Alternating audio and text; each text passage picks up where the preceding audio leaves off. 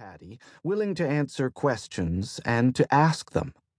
Not that either of them would shirk their work, of course, but they might exchange some conversation. And working with Fa Chen was much preferable to sharing a shift and proximity with Inleen, Patty's fellow prentice, or with head tech Vareth. Jerry, the other garden tech, was agreeable enough, but not much given to talk. She turned the corner, and there was a thin woman in green overalls, bent diligently above tank HR6, a toolbox open on the shelf beside her. "Fa Chen," she said. "I'm glad to see you." The gardener looked up, a ready smile on her face. "I'm glad to see you too, and on time." That was a joke.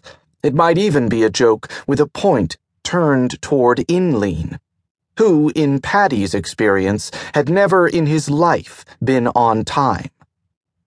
"Only imagine the ringing scold I would earn from the head tech if I were late," Patty said, pulling the log for GR2.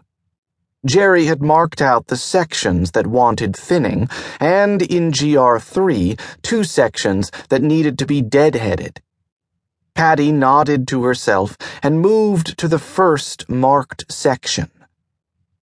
GR2 was peas, and the first section was, in fact, fearfully overgrown.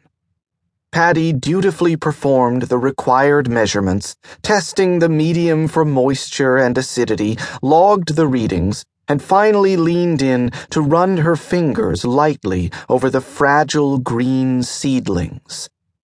Thinning was soothing work in its way, though her attention and her care, as well as her hands, had to be in the garden as Tech Vareth had it.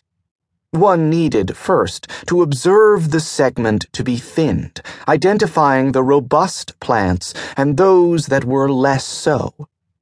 On the first pass, those plants that were clearly failing would be removed and sacrificed to the composting frames.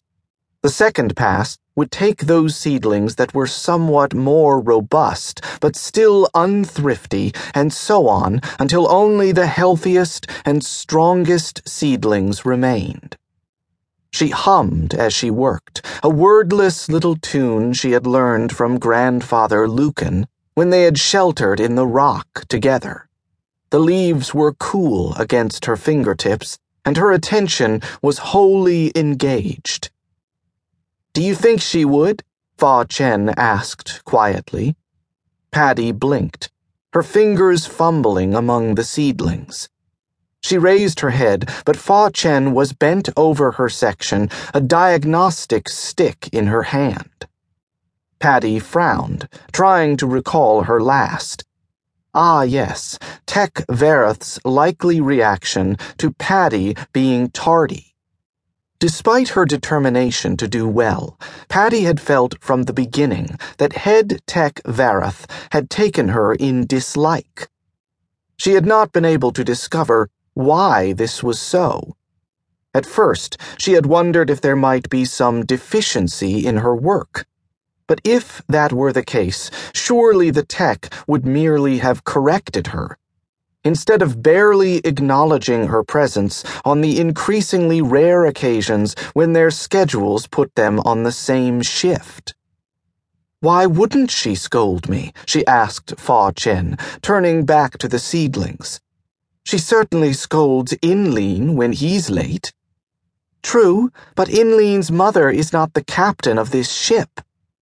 Patty blinked, her fingers gone still among the seedlings, wondering what Inleen's lineage had to do with... "As your mother is, the captain of this ship," Fa Chen continued, her voice gentle. Patty looked down at her fingers and moved them among the cool leaves, working deliberately now as she tried to think how best to explain. For it was an error of culture that Fa Chen posited, and a very disturbing conclusion drawn from it. "My mother," she said, her voice as careful as her fingers. "My mother."